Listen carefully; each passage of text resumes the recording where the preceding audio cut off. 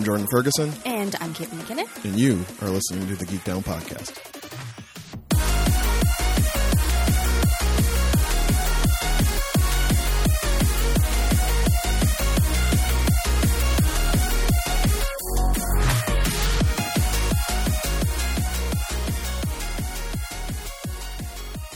Hey y'all, welcome back to another fantastic episode of the Geek Down Podcast. This is a show where two friends sit in front of microphones and try to find the sweetest spots where their fandoms intersect. My name is Jordan Ferguson. I am coming to you from a very cold and windy Toronto, Ontario, Canada, and joining me on the other line, lounging at the satellite branch in Hamilton, Ontario, it is your girl, Caitlin McKinnon. Yo. Yo. It is dark and spooky outside. Would we say? It is a very dark and stormy night. I was just about see that's the synchronicity, y'all. That's even over this distance recording that we're doing. I knew that's where she was going. She kind of jumped ahead of my setup a little bit, but it's fine. We had the same joke. We both knew. It's fine. It's all good. Friends, this is episode 199. Woo! Because we are rapidly approaching the end of the alphabet, 199W, because we refuse to acknowledge episode 200 until such time as the world resets itself. Which, I mean, who fucking knows? Yeah. Who knows? But until such time, we just ain't going to do it. So if you want to hear any of our other episode 199s or any of our other 199 episodes, you just take yourself on over to SoundCloud, Spotify, Stitcher, Google, Apple, wherever you get your audio content. Search the Geek Down Podcast. Give us a follow, subscribe, daps. We love them daps. Daps. And henceforth, new episodes of this program will be delivered to your device automatically. You don't have to do anything else. You don't have to go and get it, because you know who's bringing it to you? Your man's Chauncey Fostilicus III, Geek Down Internet Elf. Oh, girl, he's just coming to drop those episodes directly into your device. You don't need to do a goddamn thing. He loves to do it to you in your ear hole. But, like, gently and lovingly. Listen, it's been a rough year. He's not going to just, jam these episodes. No. Like Kate said, there's a little nice nudge. A little nudge of an episode. There's going to be some, relaxing music. Probably some sort of chime. A chime not unlike the one you just heard to let you know, hey, it's your man's. Being like, hey, buddy, brought you some new Geek Down. Yeah. You can get some carrots for Philip. If we could get the listeners to just constantly leave carrots out, like cookies for Santa, carrots for Philip, that would be. Hey, when I was a kid, it was cookies and milk for Santa, carrots for the reindeer. Did you really? Yep. Interesting. Mm-hmm. Interesting. Friends, if you want to tell us some of your holiday traditions, we are rapidly approaching the season. We'll get into that a little more when we get to updates. You can hit us up on any of our social medias, primarily Twitter. Get up off Twitter. That's what your girl, the chief international correspondent, Kira from Australia, did to let us know all the ways that Supernatural has let the fandom down. I'm sure it's a lot. I want to delve into this more. It's actually pretty fascinating. It's got a real, text v subtext, death of the author type vibe to it. Like when a show's around long enough that the person who created it isn't really involved anymore, and then other things start happening, and this push and pull between the two differing philosophies of the show. Very interesting. I read the whole thing. Yeah. I read the whole thing, Kira. It was very interesting. I feel like it's probably not the same, but similar to American Gods. Possibly, because they've gone kind of off, they've begun adding a lot of stuff, right, in American Gods? And it's not just the adding, it's the tone, it's the point, it's the, when Neil Gaiman is involved in something, you get, Stardust. Stardust is different than the book. They added stuff to it. But it still felt like Stardust. It still felt like Neil Gaiman. And when he's not involved in things, for instance, the Anansi Boys. BBC did a radio play version, and Neil Gaiman wasn't involved. And he was so disappointed by it that he did another version. He was like, fuck you guys. This is not good enough. So.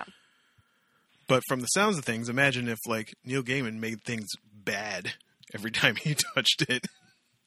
That would be bad. That seems to be the vibe from Supernatural, and they are very upset and seem to have good reason to. But I mean, when I further, once Kate has a chance to read it, maybe we further digest it. We'll revisit this topic later on when we feel more versed. But Kira, hell of an effort.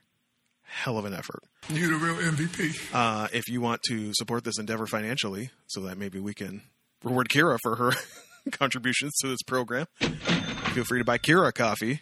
$3, ko-fi.com/geekdownpod. We don't encourage it. The world is still exploding. Lockdown 2 Electric Boogaloo could come any day now, and probably should. But now we have a color-coded system, folks. In Canada, we Just do, like yeah. In kindergarten. That's what I'm saying. Well, in Ontario, at least. But no one is listening to it. Honestly, and this is the thing. I was thinking about this when I stepped off the bus today. The only thing that worked was when you shut the shit down. Oh, yeah. It's the only thing that worked. Also, You can't. They refuse to actually ticket people. Yeah. I'm like, ticket all of them. Every time you find a party. Every time there's 600 people at a house party. Fine all of them. A lot. Like, it's the only thing that worked. And even then, cases were not great. But I mean, they were, less than half of what they are now daily in Ontario anyway, because you just shut the shit down. And it sucked. And we were all stressed all the time. And some of y'all didn't even get a lockdown. You had to keep trying to live a normal life in that. But case-wise, it's the only thing that worked. Anyway, how was your week, Kate? I have a disease, and when it's not causing severe pain, it makes me extremely tired. But it's really hard to talk about that part of it. When it's in pain, people are like, oh, that's too bad. When you're tired, people are like, oh, buck up, or have a coffee, or the things I hear. Yeah, chronic fatigue can be a hard one to get empathy from the general public. They're just like, oh, you're just sleepy. Yeah, oh, you'll, get 8 hours of rest. I'm like, are you kidding? I'm like, I got 10 hours of rest and I can zone Got out. that covered, Sheila. So yeah, that's a hard thing to talk about because it's beyond being invisible. If you talk about it with people, you're made to feel like you are deficient. Like it is a character flaw. Right. Like you're lazy as opposed to physically exhausted, just totally physically exhausted. So that's difficult. But other than that, it's been fine. The weather's been weird. It was like ridiculously hot. Yeah, it was crazy nice most of the week, but now it seems to have and then shaken that. Today's just been wild, like howling winds, and our power went off for a little while. So yeah, I'm always like, oh, November, you crazy bitch. But like the weather in Hamilton at one point, I think it was Tuesday, hit 25 degrees, which is unheard of. Thank you, it's been climate change. Nice before in November, over the last couple of years, because like you said, climate change, but not like this. So yeah, but November is known for being pretty fucking wild. The gales of November, as the famous song goes. But yeah, other than that, fine. How about you? I don't really have much to speak about. I just worked. It was mail day. I think it was mail day last week. That was exciting. All of my last purchases came on the same day. Oh. My Labrador, my New Brunswick vacationing 12-inch showed up at the same time as my last batch of Japan records. So that was fun. There's nothing better about, you talk about fandoms. There's nothing better when just like, so one of the records I bought was, there's like a pillar of city pop is this record by a woman named Junko Ohashi called Magical. And it goes for like $400 or $500. Ridiculous. No, never. But one of the songs that everyone loves off of that record is a song called Telephone Number, which apparently, and Magical is apparently a compilation. So I'd found that Telephone Number is actually on another album, and he's always like scolds me away from even considering magical. He's like, it's a compilation. It's not pressed very well. It sounds like crap. I was like, all right. So I found that Telephone Number originates on another album, and I got that album. It was not $400. It was less than that. It was not cheap, but it was less than $400. And just the chorus is just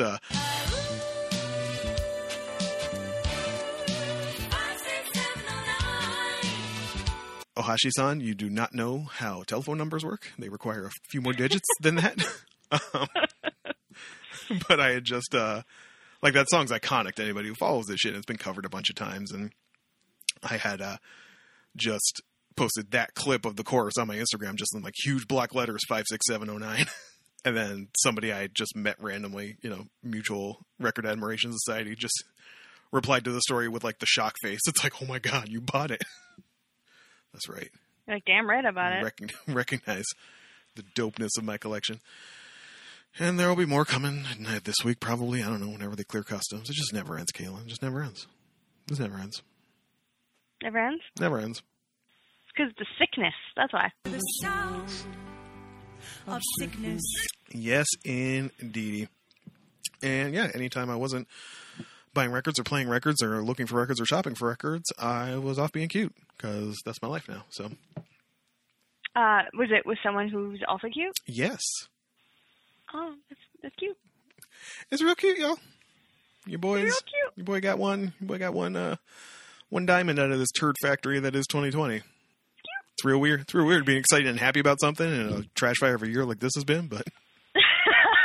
Hey, it's how I feel. I got married this year. True that. Everybody's just like, this year sucked. And I'm like, it's kind of not bad. A little bit. Like, yeah, actually, besides my stupid disease, but when I think about it, like, I got a disease that makes me really, really tired.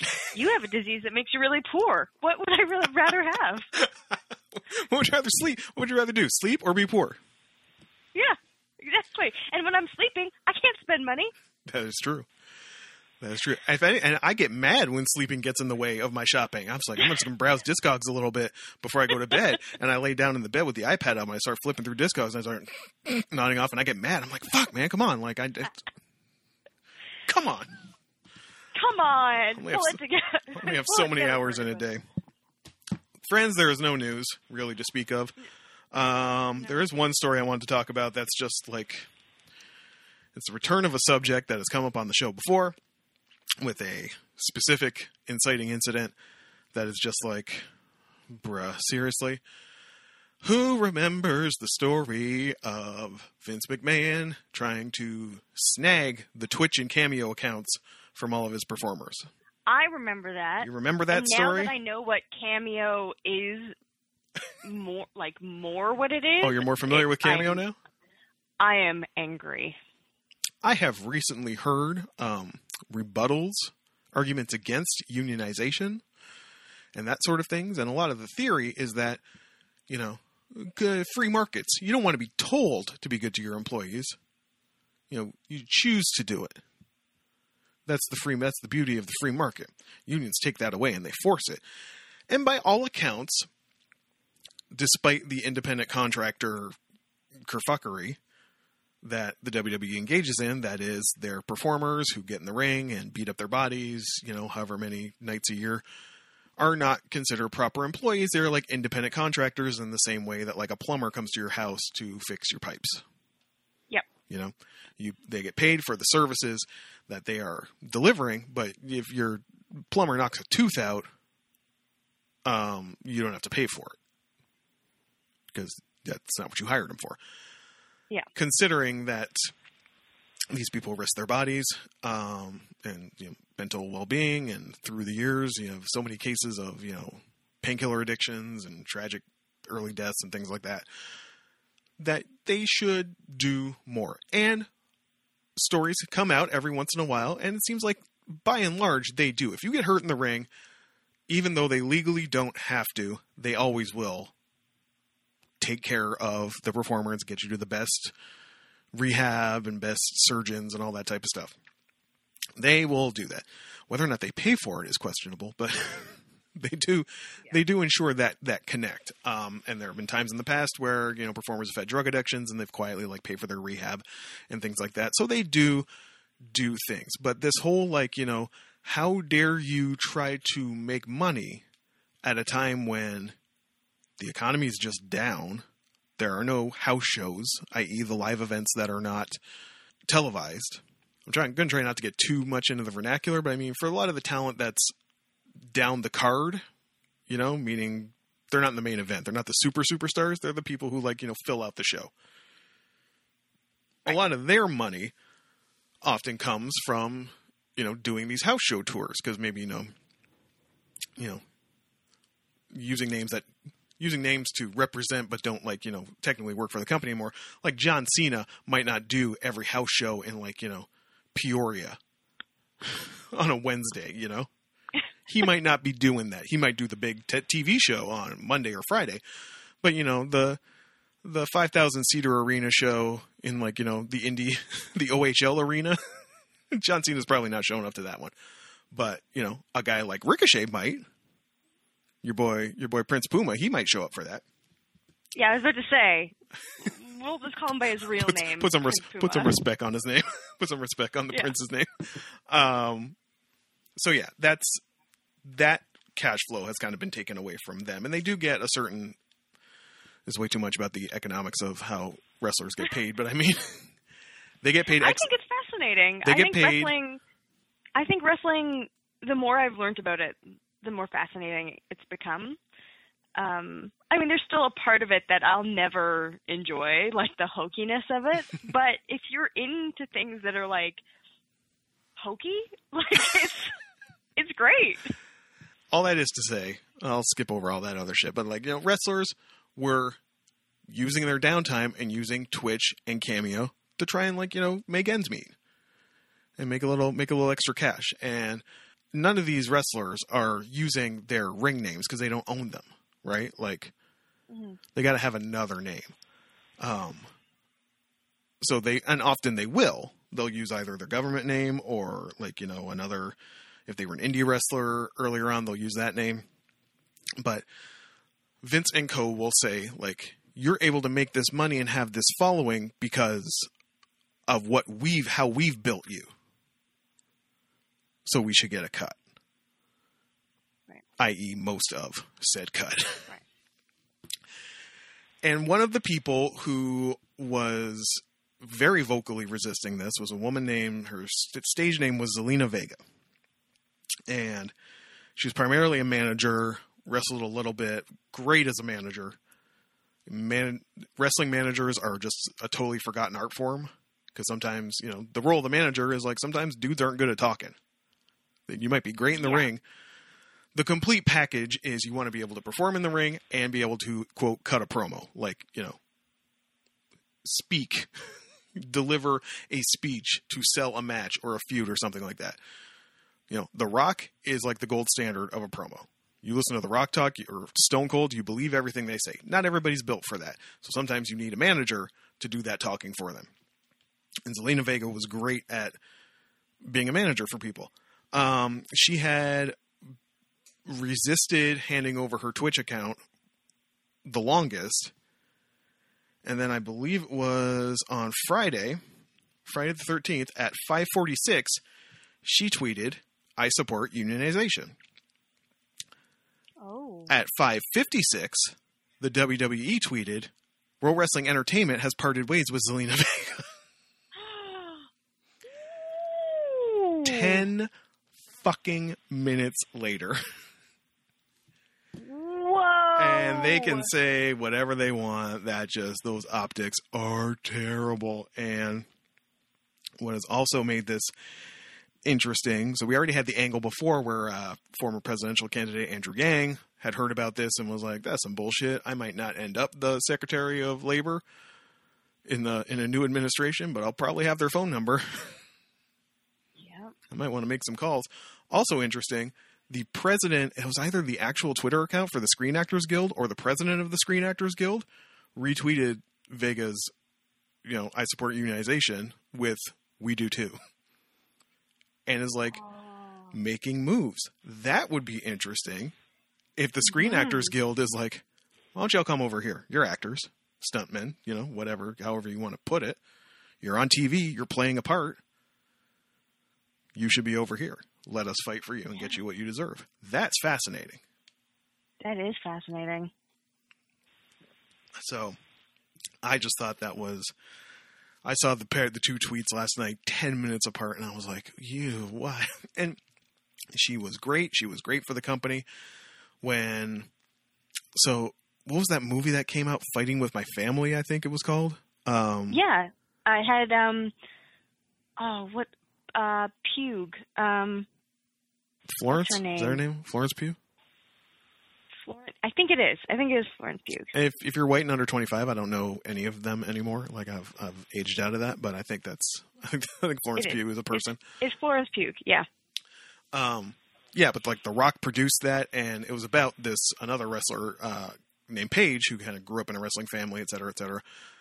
Somebody thought it would make a good story, so they made a movie out of it, and they needed somebody to wrestle with Florence Pugh and play like, another wrestler who the Paige character had feuded with earlier in her career, and they tapped Zelina Vega to do it.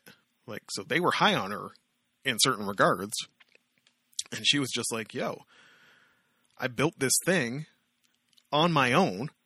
Listen, wrestlers can be boring as fuck, and like I could go and visit like a wrestler's Twitch stream once for a couple seconds, but if they're not engaging and they're not selling me on it, I'm not going to watch, a 3-hour stream or whatever, however y'all are doing it. Like, the name recognition and the fame that you might have earned from the WWE, like, at the end of the day, that's not going to build your Twitch audience or make people want to drop their money to support you in those endeavors. Right. Like, that's on you at that point.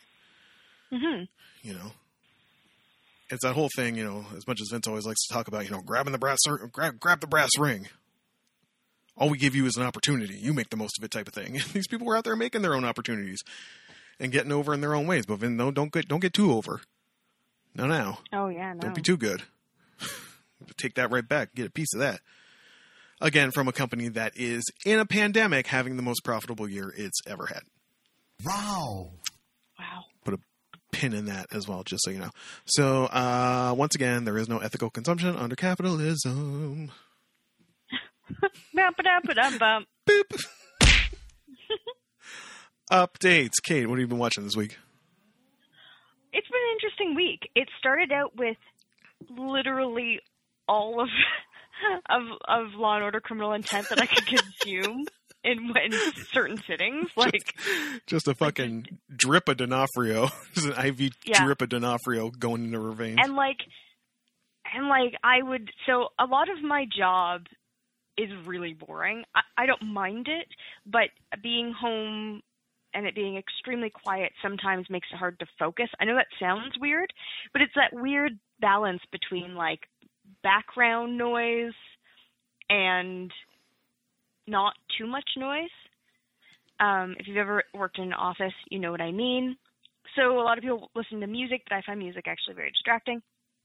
So I in the past have put on Murder, She Wrote, but I put on for a couple of times when I was just having to. It's literally a lot of clicking and like copy pasting and inputting information, a lot of data entry. That's all it is. So I would be watching Criminal Intent in the background, and I realized that Criminal Intent, specifically that Law and Order, is basically Murder, She Wrote.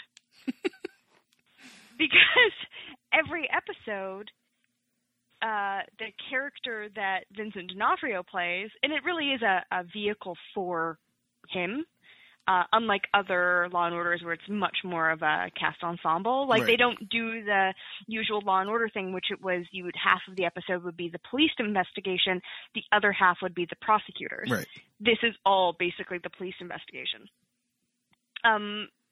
So every so often he'll get this like moment and he'll like figure something out, or you'll see him flip a page back and forth about something and you've realized he's figured this thing out. Or he'll get he'll trick the person into admitting it was them. And I was like, oh my God, he's just Jessica Fletcher. So I don't know if that's what he took inspiration from, but it made me very happy. After just like basically binging for days on Criminal Intent, I decided I needed to like watch something else. And for a really long time, I wanted to watch Infinity Train. I have no idea what that is. Infinity Train is animated. Okay, you know how I love these. American animated science fantasy drama anthology television series. Good Lord. It basically aired on Cartoon Network. And each of the episodes, I've only seen the first season, but each of the episodes is maybe 15 minutes, maybe not even in some cases. And it's basically about a girl who is stuck on this train that goes on for infinity. Infinitely. And every car is something different. They have a world where I know it. I'm not even going to say it because I want you to watch it, and you're going to love it so much. So I want it to be a surprise. But one car is basically everything's upside down, and in another car it's people made of candy floss, and another car, like, they're just weird worlds. Where is this on? Who is this from? So this is on Cartoon Network. I can't find it anywhere, so I actually purchased it through the Google movie app. I actually purchased it. Purchased it. Which I know is wild, but I really, I'd seen clips on YouTube, and I really wanted to watch it because I heard it was really good. Did not disappoint. The voice acting is amazing. Ernie Hudson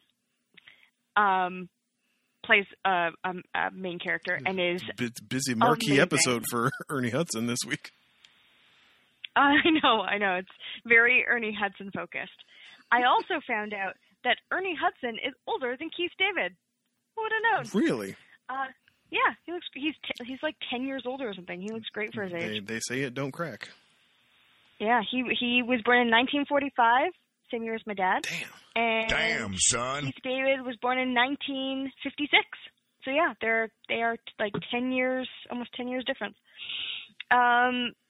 Also, in some a character is played by Kate Mulgrew, who does great voice acting work, and I'm always excited to see Kate Mulgrew and stuff. And there's a couple different series, and they, from what I think so far, they're self-contained. They're sort of like, you know, the season is a story, but each episode is something different.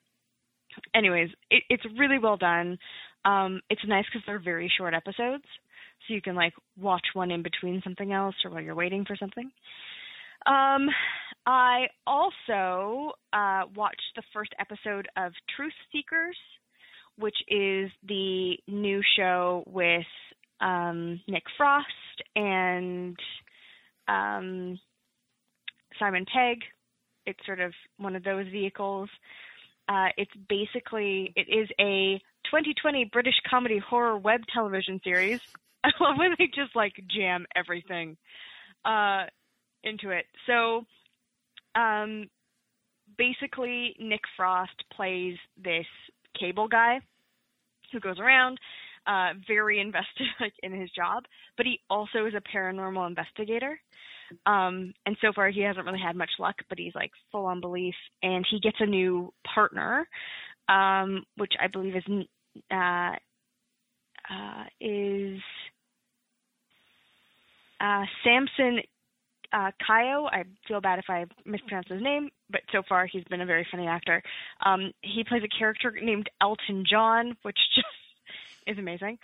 And they find Elton John seems to have this like he's his lucky charm, and all of a sudden they start to actually see things and are experiencing weird paranormal things.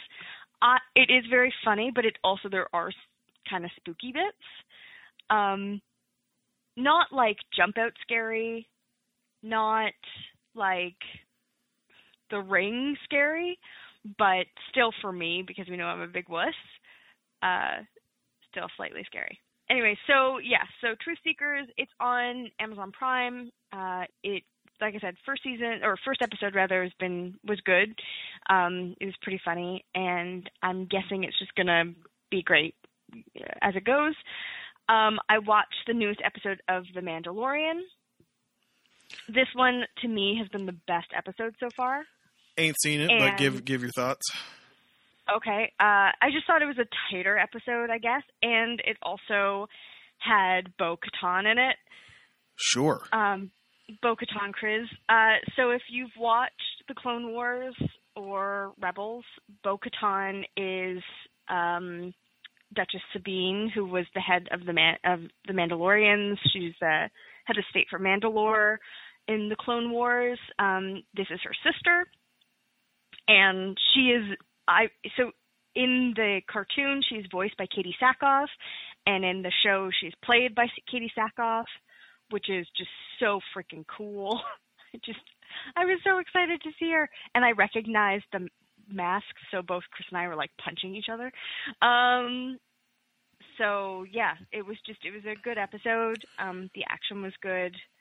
I liked it how it progressed the storyline, and there was a mention of some stuff that might be coming that's really I'm excited about. So yeah, it was just from an episode point of view, it was good, and also for the like tidbits for the future it gave out, it was also great. 2 notes about The Mandalorian.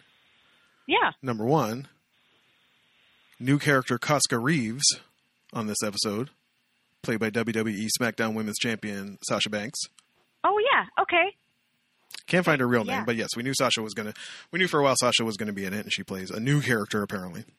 And also, it turns out quite a lot of people were less than enamored with the behavior of one young Yoda on last week's episode. Oh my God, it was horrifying. A lot of pushback from people on that one. Apparently, some production designer hopped on Twitter and was like, it was supposed to be funny. It was like they were unfertilized chicken eggs. And it's like, again, don't eat it in front of the chicken. Also, chickens are not going to die out if we eat all their eggs. I might not do it if... Anyway, just careful, y'all. Y'all know, people love the fall, right? People live for the fall. Nobody wants to see Baby Yoda fall from grace. No. And they made a fucking Funko Pop of it. I think I saw it was on IO9 or somewhere. It was like The Mandalorian's darkest moment is now it's now a Funko Pop. Anyway, anything else from you this week? No, that's it. All I can right. tell you a bunch about Criminal Intent, though. Let's save that for a future. If Patreon ever comes back, we'll make sure that's the first bonus episode for all the true believers. Weird.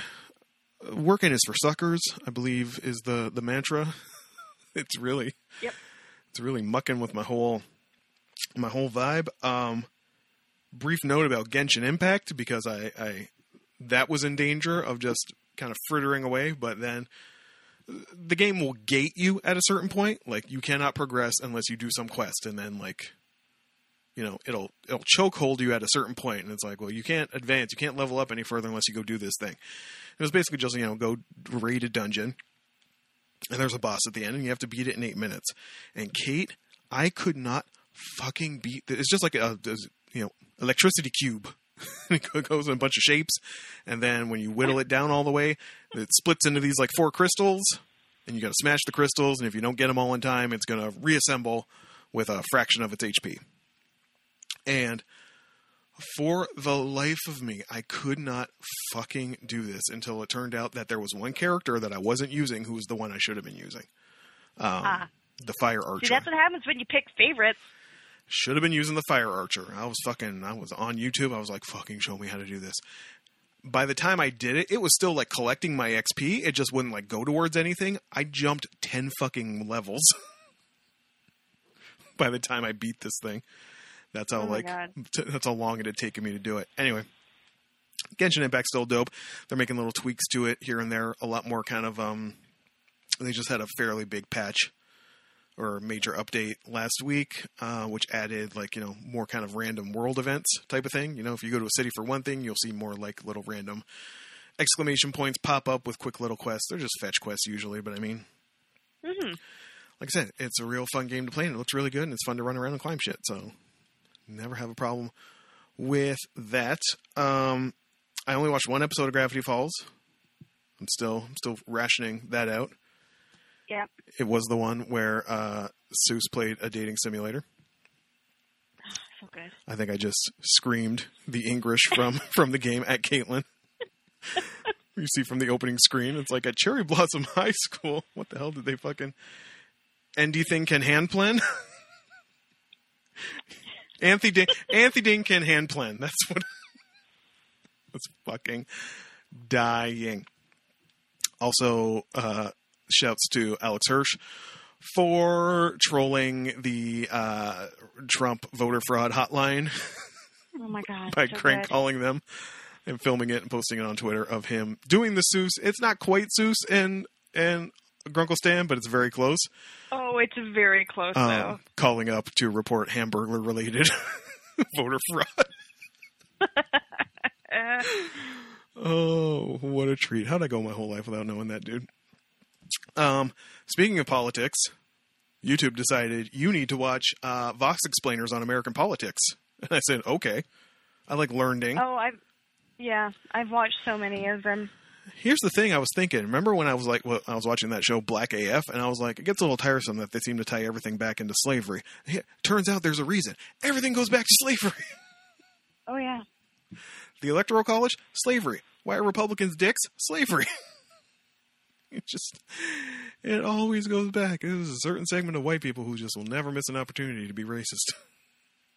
It's like, well, you have, there are more people up here than in the South. It's like, no, we technically have more people. Yeah, but you don't want to let them vote because they're slaves. Well, we should still get more points because we have more people, even if they're slaves. Well, fine. Each slave is like 3/5 of a person.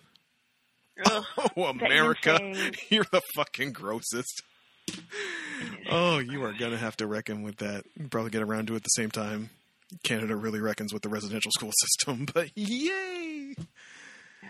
Everything is terrible. I also partook in a stand-up special that I've been meaning to get to for a while. Last week, I celebrated the sort of greatness and how much I admired and appreciated Mr. Seth Meyers. He has a Netflix special that I had never watched. He does? He does. Oh. It's called Lobby Baby. At the time, his wife had a baby in a lobby.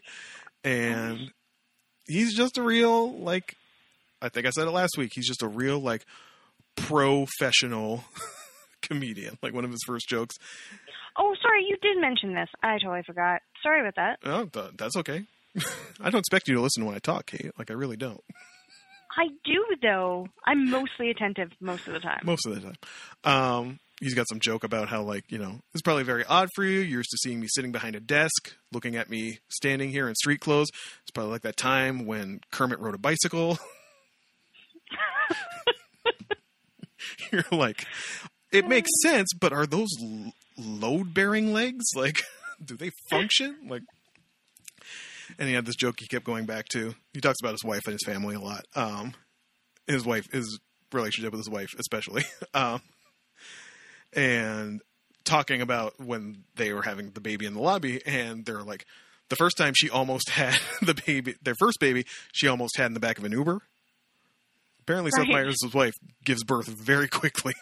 So they were on point, and they were on it. And the second it seemed like it was happening, they were downstairs, and they were on their way to the lobby, and it's like my wife stopped, and she said, "The baby is here."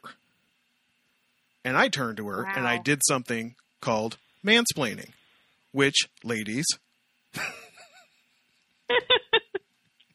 is when a man with no personal experience tells you about what you're feeling. And I said, no, the baby's not here. I said, and when I finally saw what was happening, it was like my wife was trying to smuggle a baby in a pair of jogging pants. And it's super chill. He's even got a bit where, he's like, so we got to talk about politics a bit, but I'm sure there are people who don't want to talk about this stuff and just rather, have the fun stuff. So we're on Netflix. So what we're going to do is there's going to be a button right here, and he points. He's like, it's going to say skip politics. And there is, and you can. If you don't want to hear his political jokes, you can hit skip politics and get to the next bit. It actually works? It works. Oh my gosh, that's amazing! Oh, the future is now. So, Lobby Baby, Seth Meyers on Netflix. Good hang. Also, randomly, because I was off being cute with someone cute, this cute person has cable, and that's such a rarity for me. Like, oh, cable's weird. To enjoy cable. And also, it seems like every time she came in the room, wrestling was on. Because apparently the network that shows wrestling by Saturday in a pandemic with no sports is just like fucking re-air everything again. It's like 9 hours of programming. So it was that. It was also, I watched an episode of a very serious an RD TV show called We Are Who We Are. Oh yes, I've heard bits and pieces about this. Luca Guadagnino, I believe his name is, who directed Call Me By Your Name. About basically kids at a U.S. Army base in Italy. And it's about identity and queer love and war and that type of stuff. I don't know. I watched one episode and I was like, this is a very serious RD TV show. I don't know if I will ever go back and watch it because it is a solid HBO hour per episode. And you know how that goes. That's a lot. So, but it's like a Korean drama. I've gotten a lot of recos on Korean dramas later too. I'll have to look into some of those and hit you back. But also just the general air of having cable around again was like, oh man, Memorial Day is done. Remembrance Day is done. W Network is back on their bullshit, Caitlin. Oh yeah. Oh, it's just all shitty Christmas movies all the time. I didn't want to push it too far because it's one of the rare occasions where I'm hanging out with somebody cute in that environment. So I didn't want to say like, can we just watch these all day? Because Never Kiss a Man in a Christmas Sweater is on at 7 and that's a premiere. Oh my God. I can't believe you didn't. What's wrong with you? It could have been so good, but like bad good. Oh, so bad good. Anyway. Really, really made me. Lord knows we're going to need to cling to those comfy things this year, especially so much clinging, for so those of us who, might be stuck here when they would prefer not to be.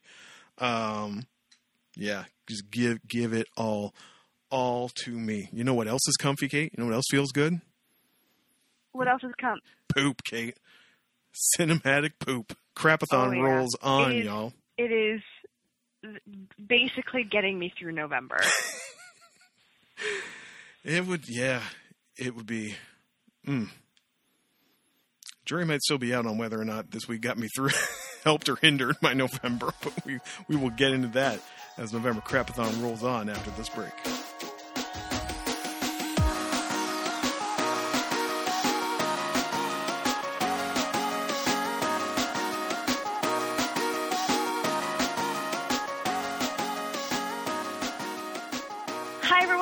Welcome back to the show. This is the Host of the Show where we talk about the things we brought each other. And because it's November Crapathon, we have brought each other crap. Farts, poops, dookie bits.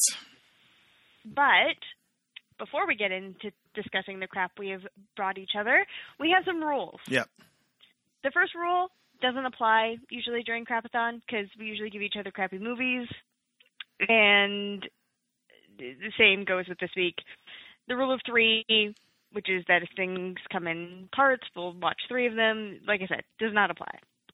Second rule, however, save it for the pod. Don't talk about it until you're in front of these microphones. And because we want you guys to have the freshest of takes about really old, terrible movies. So old and so bad. But you know what? Maybe they're so bad you didn't even know they existed. So the takes are always going to be fresh for you. Yeah. And finally, the third rule, which is really more of a policy, it's that there will be spoilers, but you can't really spoil these movies. Whatever. Yeah. Soylent Green is people. Like, these, I just... Yeah. But if for some reason you're like, I don't want to hear about it, then you can leave. Go watch your own crappy movies. Yeah, go do that. We like to alternate.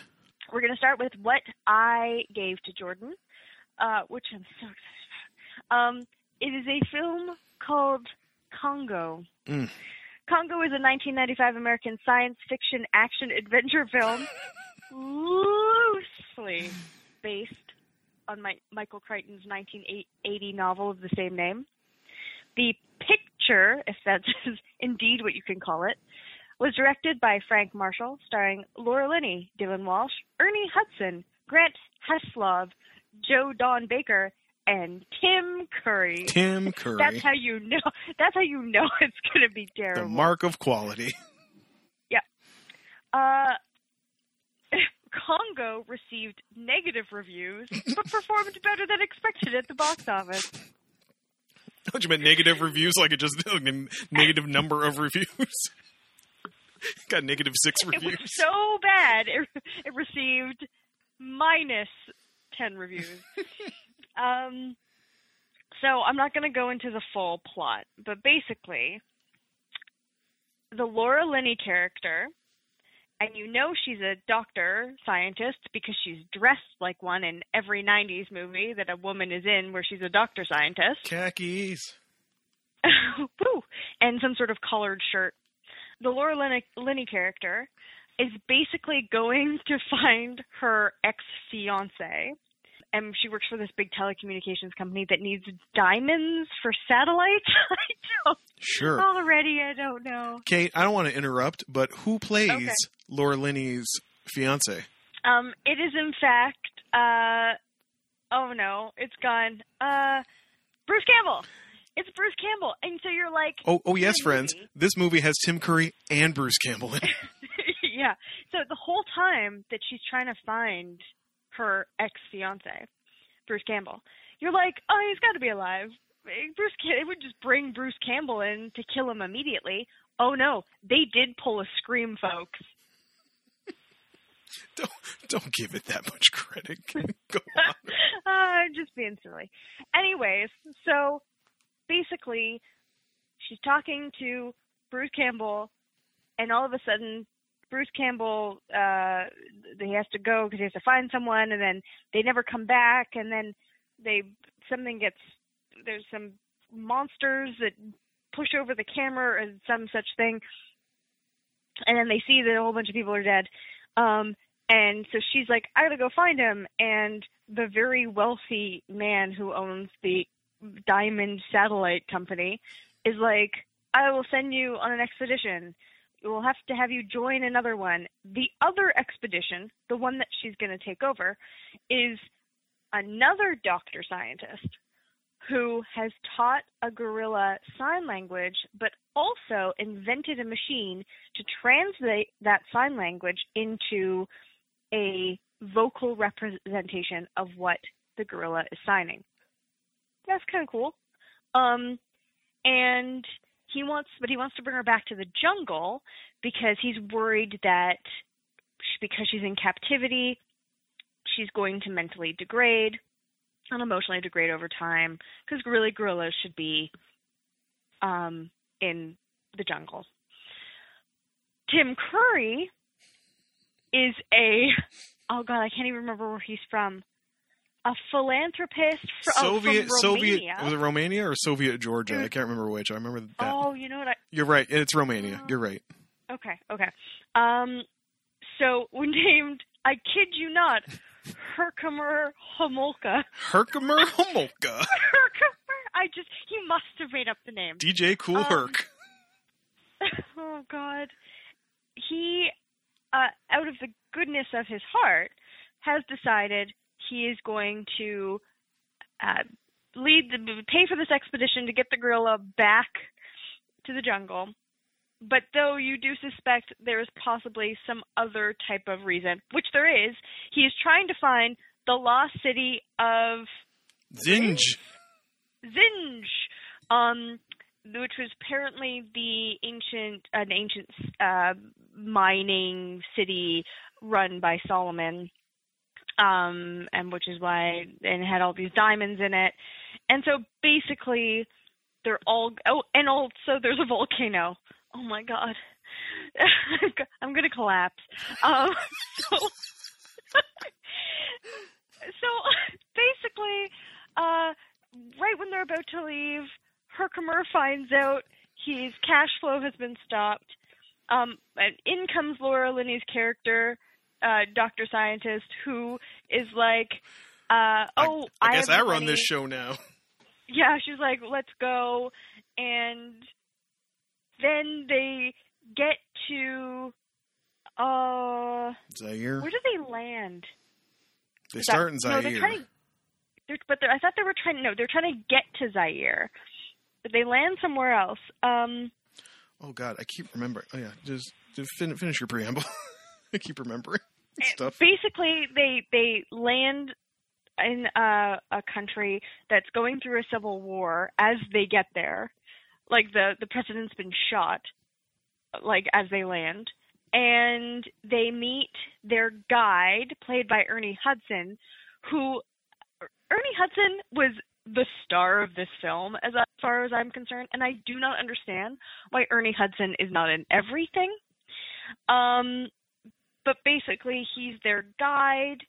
They have to try and get to Zaire, because that's where they need to take the gorilla and where the mine or the diamonds are and the volcano and the lost city.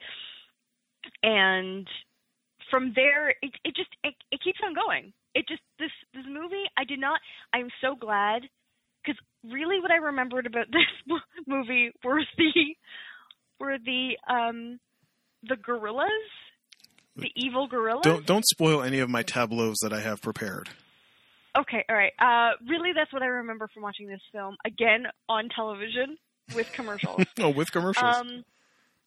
Always. Because it was on the movie channel, probably. That's what I remember. I did not remember so much of this film. I think I'd probably blocked it from my memory for reasons. But it was as trash as I had hoped. Jordan, what did you think? Caitlin, here are some things I don't want to talk about regarding this movie. Okay. I don't want to talk about the scene where Ernie Hudson and Laura Linney shoot down bazooka rockets with a flare gun. I don't want to talk. Okay. I don't want to talk about the appearance of Joey Pants, aka Joe Pantoliano, who was in like every '90s movie as their first guide, and just that general mood of like weird dudes who like work outside the system in like African countries where governments are constantly falling and changing. Like that's Ernie Hudson and Joey Pants are playing those characters. I don't want to talk about the random California Dreamin' sing-along that happens. Oh my God. On the bank of a river. I don't want to talk about that. I don't want to talk about Laura Linney shooting feral white gorillas in half with a freaking laser at the end of the movie. Caitlin, diamond laser. Caitlin, thank you very much. Caitlin, there is one thing I want to talk about regarding this movie, and that is whether or not store brand Steve Guttenberg, who plays the primatologist, wants to fuck that monkey. Okay. Caitlin, does he want to fuck that monkey? It's an ape, first of all. Oh my God. Wow. No, I think he thinks of it as his like daughter. But this is okay. No, we got to talk about this. This is weird. As the movie started, literally senior correspondent Chris was like, "Who is that discount brand Steve Guttenberg?" I don't make the shit up, y'all. And I didn't know who Steve Guttenberg was because I've never seen any movie he's been in. Oh, this you just set up Crapathon 2021. And I was like, who? So that was weird. First of all, weird. He's getting 3 men and a baby next year. Oh no. So yeah. Oh dear. So yes. Hold on. Caitlin says no. Caitlin says no. I say no to what? That whether or not this dude wants to fuck the monkey or not. No, he doesn't want to fuck the monkey. The monkey's like his kid. I am now sending Caitlin a photo, a screenshot of Storebrand Steve Guttenberg as he flies away in a fucking hot air balloon at the end of the movie after he has, left Amy. Sorry, the gorilla's name is Amy, with her fellow primates. Caitlin, tell me that dude doesn't want to fuck a gorilla. No, he's just... Look at the longing. Look at him cradle that flower that the gorilla gave him. He's just, no. Dude wants to fuck that gorilla. No, he does not want to fuck the gorilla. That's weird. Kate? I mean, I know this movie is already weird, but... Kate? Yeah. Movie, bad, Kate. Movie. Movie, bad, Kate. Bad movie. Does that sound appealing, y'all? You want to listen to a terrible animatronic gorilla speak in that voice for an hour and 45 minutes? Why did this movie try to be everything? I don't know. I didn't remember about the volcano. You're really running hot with volcanoes this year. You put a volcano in every movie. I legitimately was thinking of giving you, as well as Dante's Peak, Volcano. The movie where they didn't even try for a title. It says, let's fucking call it Volcano. Volcano. I think that was the working title, and they just forgot to change it. The people who brought you Shark. There's definitely a Wilhelm scream in Volcano. No Wilhelm screams here, by the way. I know. I was so surprised because so many people die. But, the only good thing about this movie, the only enjoyable thing about this movie, because I don't know if this is getting a high grade on, the so bad it's enjoyable, the degree to which Ernie Hudson, dines on every piece of scenery around him. He doesn't just chew it. He is, savoring every bit of scenery. Yeah.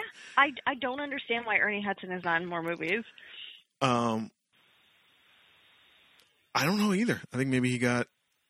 How can you get typecast in Ghostbusters when you're, the fourth Ghostbuster? But, I don't know. I don't know why he never really got the shine. He definitely deserved it. Did they even explain what the feral white albino gorillas were? Yeah, they basically the people who ran the mine 2,000 years ago bred these gorillas for violence and to protect the mine. Right. And the trait also made them gray for some reason. And weird looking. And yeah, I can't really say more than that. Sorry, I just remembered my favorite Ernie Hudson moment, and it's when they randomly encounter a silverback, which is the caliber of puppet is as high as the sign language gorilla who stars in the movie. Yeah. Yeah. And the primatologist is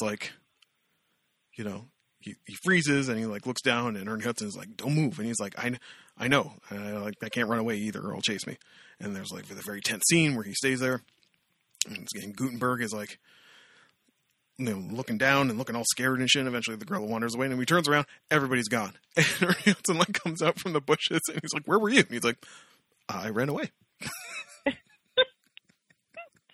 You do you, Ernie Hudson. Let the white boy get it from the gorilla. Also, I'm still not convinced he doesn't want that anyway, but... Oh my god, so weird. I've been going through Ernie Hudson's IMDb. He has been active for ever. He works all the time. Well, good. Really the classic working actor, your boy Ernie Hudson. Also, Kate's not lying. The movie is literally trying to be everything. What were they even trying to do, Laura Linney's boss? What? He wanted a giant diamond. I'm guessing for world domination. I don't really understand. When Laura Linney busts out the giant fucking, diamond laser and starts, sawing gorillas in half, Gutenberg's like, what is that thing? She's like, the next step in communication, because she works for a telecom company. Yeah, okay. Oh yeah. And then she calls and he's like, did you get the diamond? And she's like, Chuck's. He's like, what about your son? Did you get the diamond? Oh no, maniacal boss. I told you, if this wasn't about your son, I'd make you regret it. Laura Linney, didn't you get like an Oscar nomination or something for that? Like, you're a good actress. And I guess this is like the 90s equivalent. This is gonna sound like a real hot take, but like this is like the 90s equivalent of being in a Marvel movie, where like you were in your smaller thriller, movie that got you shine. She was in that. Wasn't she in that Richard Gere movie, the one that made Edward Norton back in the day? I don't know. I think she was the third in that movie. I don't remember what the name of that movie was, but I think she was the third and got a lot of shine from that movie and probably got more opportunities. And then it was like, big budget Hollywood thing, animatronic monkeys. Okay. Well, because they probably were like, Michael Crichton. Yeah, Mr. Jurassic, like, yeah, Mr. Jurassic cool. Park, right? He wrote Jurassic Park. He created ER. Like, this is a lock. So that's why she's there. She's like, I told you I'd make you regret it. So let me just shoot this laser at your satellite in space. Oh my God. Which has been animated with MS Paint. Like I know we worked with the tools we had, but you set the bar a little high. Kate, this is like a 5. What? For punch kicks? Yeah. It wasn't a fun hate watch. It made me mad. It made me mad. This movie made me mad, Kate. Oh. It was the California Dreamin' sing-along that came out of nowhere. Where Gutenberg is like soothing animatronic gorilla who's a little stressed by this whole ordeal. He just parachuted out of the plane. And he starts to sing California Dreamin'. And then suddenly, like, every African assistant, tour guide starts singing along in 3-part harmony. Oh, what a happy family we are. Taking our gorilla into the heart of the unknown. What even was this? Oh, I'm surprised. I'm surprised because there was just so much funny trash. I don't know. I need to. It is kind of a knee-jerk grade. I might need to pray on it with my Jesus some more. But like that's, it's just it. Every time. What about Tim Curry's terrible accent? Where was that accent even from? We don't know. Has Tim Curry just been playing Dr. Frankenfurter in varying degrees for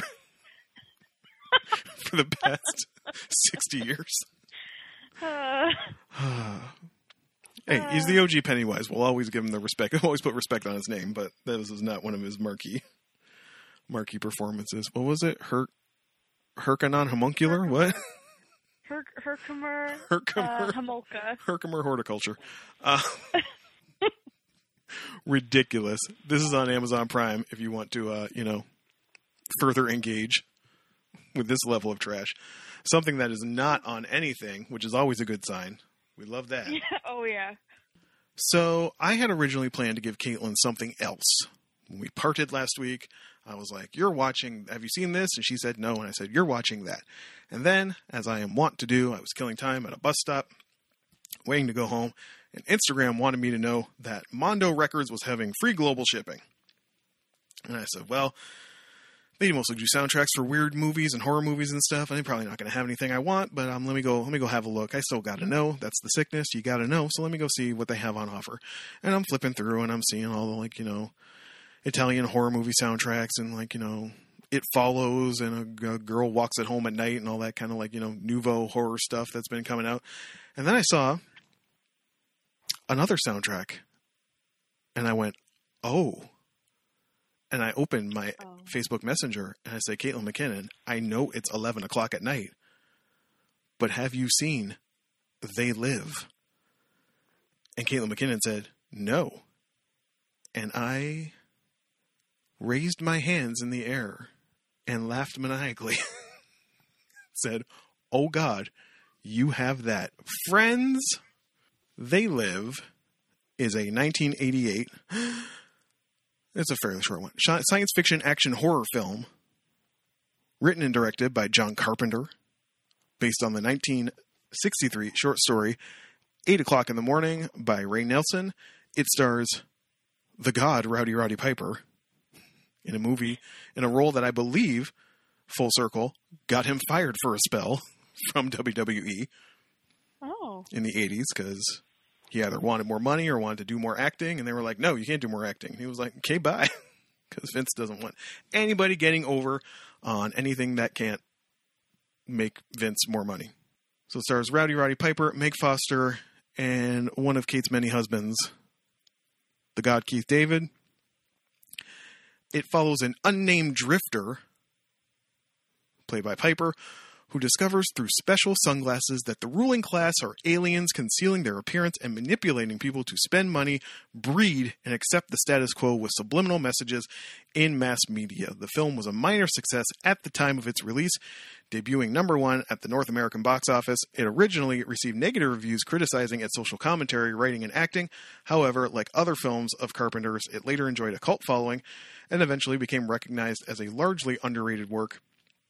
The film has also entered popular culture and notably had a lasting effect on street art, while its nearly 6-minute alley brawl between the protagonists makes appearances on all-time lists for best fight scenes. So I did not have time to rewatch this movie. I'm going by memory.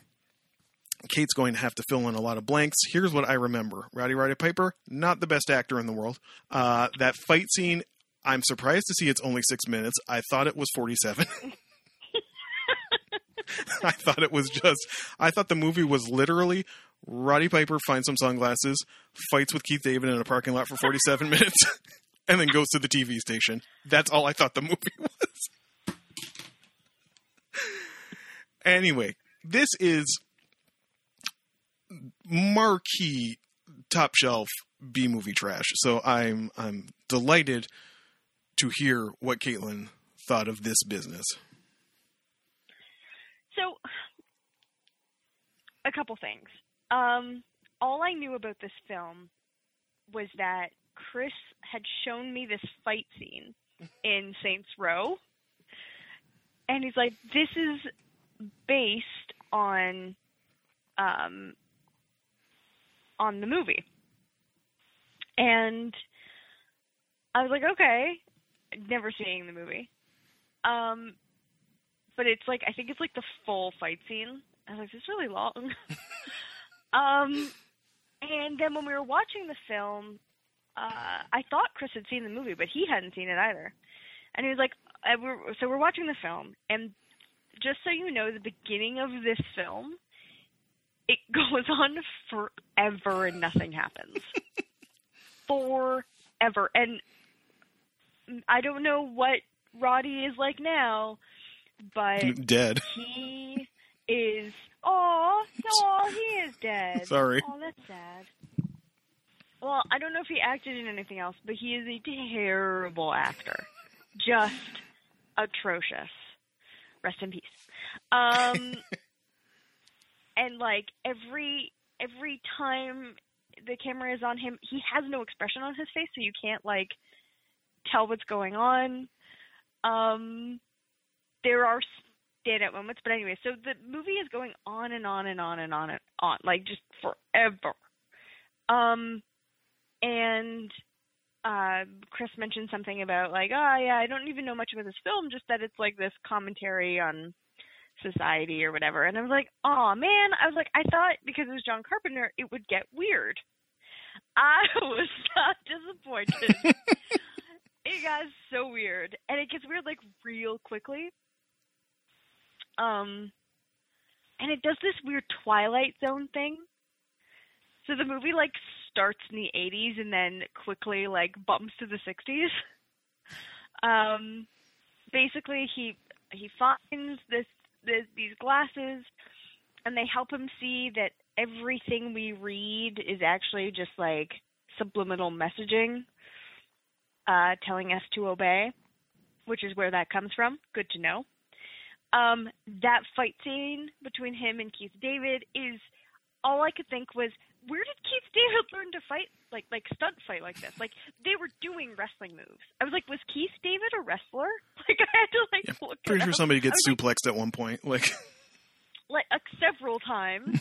I was like, Roddy, this must have been in the contract.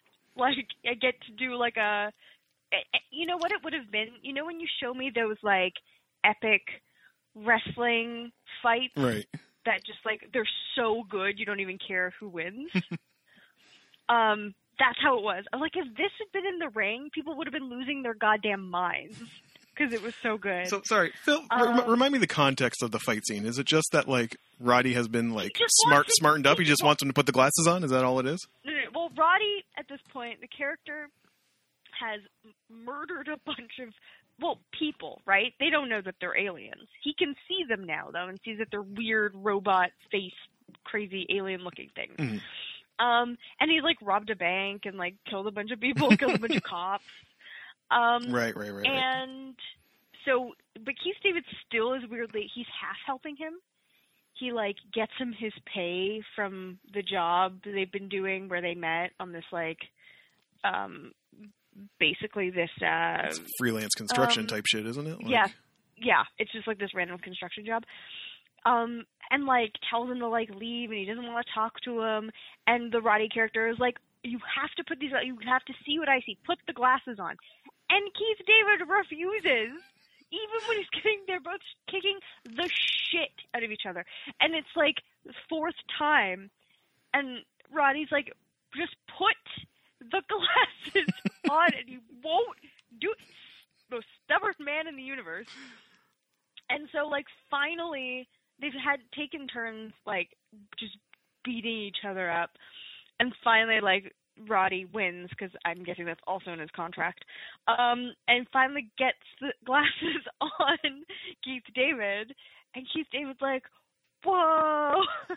And then they're friends again, and they have to find this, like, secret group, and that was definitely a standout moment, when the female love interest pushes him out of a window. Is she a love interest? Also amazing. I think so. Not at that point, but, like, when he realizes she's working with, like, is part of the underground, and she's like, I didn't know, I'm sorry. And then he goes and tries to find her after they teleport into headquarters. Oh my god, this movie. Do they teleport? Yeah. How did they teleport? They use these watches to, like, communicate, these fancy watches to communicate with each other, the aliens. And then they have teleporters on them. So at one point, but you can only see it if you're wearing the glasses. So Roddy sees one of the aliens teleport, and then later on, Keith David, they give Keith David, like, one of the watches, and they're like, you know, figure out how it works, because you can listen into them on what's going on, and then they get the teleporter working, and it teleports them to the headquarters. And then one of the homeless gentlemen that they first encounter at the, like, homeless shantytown, he's been, like, brought into the fold, and he, like, just casually starts showing them around, because he thinks if they're there, they've been also brought into the fold. And he's like, I didn't know they recruited you guys, and he, like, casually shows them around. There's, like, a intergalactic teleporter that'll send you to, like, Andromeda. Is that ultimately the end game there of the movie? Like, what are they trying to blow up at the end? The broadcasting thing? Or? Yeah, that makes it so that all the aliens and everything is hidden. Oh, right. So, first of all, Keith David dies. Not cool, because he has kids and a wife, as he says several times. Can't get involved because he has kids and a wife. That's all I know about the character. And he has some anger issues. It's the system, man. It's the system. The system, yo. He gets killed. Not cool. Then Roddy shoots the satellite, which blows it up, of course, because that's how these things work. And all of a sudden the signal fails, and everyone starts seeing the aliens. Literally, the last scene of the film is a topless woman riding a gentleman and she looks down, and he's an alien. That is literally full nipples and everything, like full, very well endowed, lovely looking lady. You know, seems to be having a nice time. But that is the last scene in the film. Oh man, I don't even know. It's so weird because you'll have, it's just, I haven't even, how have I not talked about this? This is the worst dialogue I've ever heard in any film. How ever dare you? You didn't even rewatch it, all right? You don't even know. Caitlin, Roddy Piper came here to do two things. Chew bubblegum and kick ass. And kick ass. And he's all out of bubblegum. All out of bubblegum. I believe at the IMDb trivia will let you know that he just riffed that. Like that was some wrestling bullshit talk. And he just improv that. The whole thing is wrestling bullshit talk. Like the whole fucking thing. I just think there is a scene where him and Keith David are fighting. And Roddy has it's like 2/3 of the movie. Okay, yes, but Roddy has a giant piece of wood and he like smashes a window right beside Keith David. And Keith David picks up a beer bottle and like smashes it. And you get the sense that the bottle was only supposed to smash half. Like the way Marge does in the Streetcar Named Desire episode. But the whole thing smashes and you can tell Roddy breaks character and just like laughs, but they kept it in, and then Keith David smacks him in the face. Like the whole thing was just off the cuff wrestling bullshit, terrible. It was so terribly scripted. God, the dialogue was just like there were some lines that didn't even make any sense. I was like, how does this get made? Yeah, I guess the 80s. I guess most of their budget went to cocaine. Hold on. I'm actually on the trivia page here on IMDb. Yep. I'll give you some of the hits here. The fight was supposed to be 20 seconds long. Well, Piper and David decide to fight it out for real, only faking hits to the face and groin. A lot of dick kicks in this movie, in that scene too, if I recall. Oh yeah. They rehearsed the fight for 3 weeks. Carpenter was so impressed he kept the whole thing intact, which runs 5 minutes 20 seconds. And allegedly, there was a remake in development with Matt Reeves attached and Carpenter producing, but nothing has ever really come of that. But that would be interesting. It certainly could still be topical anytime you want to make a movie about. That's a pretty evergreen topic if you want to talk about how the ruling class manipulates the powerless. That's always ripe. So, did you enjoy watching this madness, or? Oh yeah, okay. Yeah. This was. I mean, except for the first. It's got to be like the first 20 minutes of the film. It's so slow. Like, I was basically on my phone the whole time, and I missed nothing. Just described my Congo experience. Yeah, so unbelievably slow. Like the Congo is weird because it never slows down. Like it just accelerates. That is true. That is true. Wow. Yeah, you're really hitting with the movies that are just like forget exposition. Like we are just last week was volcano go bad explosion lava. This week was monkey kill diamonds skydiving hot air balloon. Lava Steve Gutenberg. Explosion. Also lava. Big with lava hot this year. But anyway, so yeah, I think this is probably like for Punch Kicks, 7 out of 10. Like 7 out of 10. Yeah, like it was funny because so many bits and pieces. I'm like, oh, that's from this movie. But it was such a weird movie because the acting was so bad. But then you also have Keith David, who's amazing. And at one point it was really funny because Chris, not knowing anything about this movie like me and not knowing Roddy Piper, was like, or no, he knew who he was, the wrestler was, but not much about him, and was like, he kind of sounds like Dan Aykroyd. And I was like, that's because they're both Canadian. They do have accents. So yeah, it was a weird, bizarre watch, and it was one of those things where it terrible funny, but you're also glad it's done. It's definitely, this is the last parting thing I guess I'll say about it. It's definitely one of those movies where, like, sometimes you just have, and this is also goes back to, like, a time where, tell us how the before times were, Grandpa. Like, you didn't know what everyone else was watching. You would just find weird shit sometimes, and then years later be like, oh, everybody was watching that shit? Like, I watched it because I was a wrestling fan, I knew who Roddy Piper was, and then, like, I just watched this thing, and again, it must have been like a movie network stalwart, which was just on all the time, and I watched it every time it was on, and just was like, this is the weirdest fucking movie. And then you see, like, South Park reference the fight scene. It's like, are they doing fucking They Live? Like, Jonathan Lethem writes a book about They Live. Like a book-length essay on They Live. And it's like, wow. So everybody was watching this shit? And everybody thought it was fucking nuts? That's kind of cool. Yeah. And again, I always like stuff.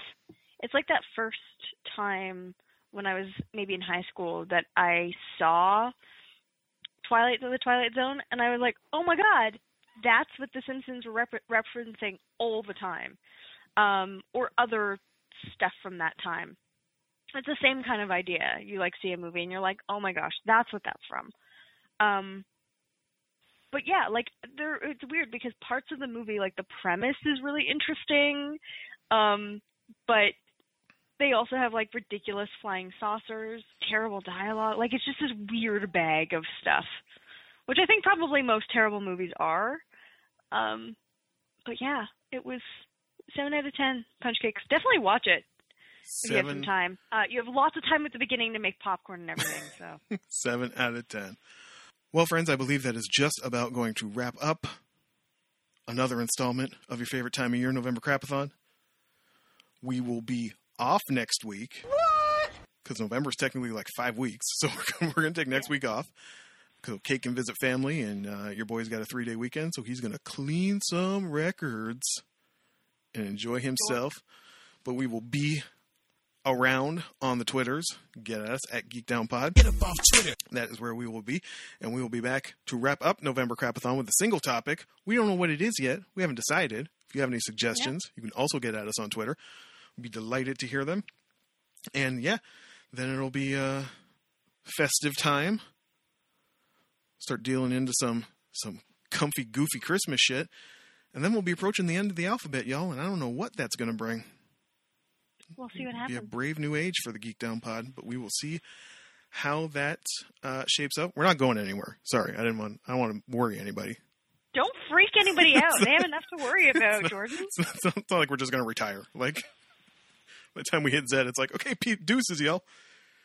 We're not going anywhere, but we'll figure something out. Anyway, friends, thank you so much for joining us. It truly means the world to us that you spend this time with us every week. My name is Jordan Ferguson.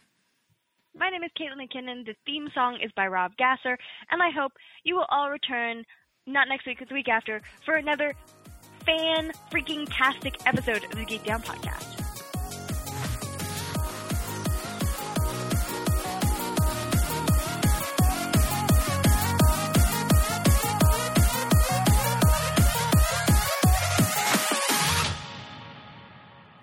I'm saying some shit.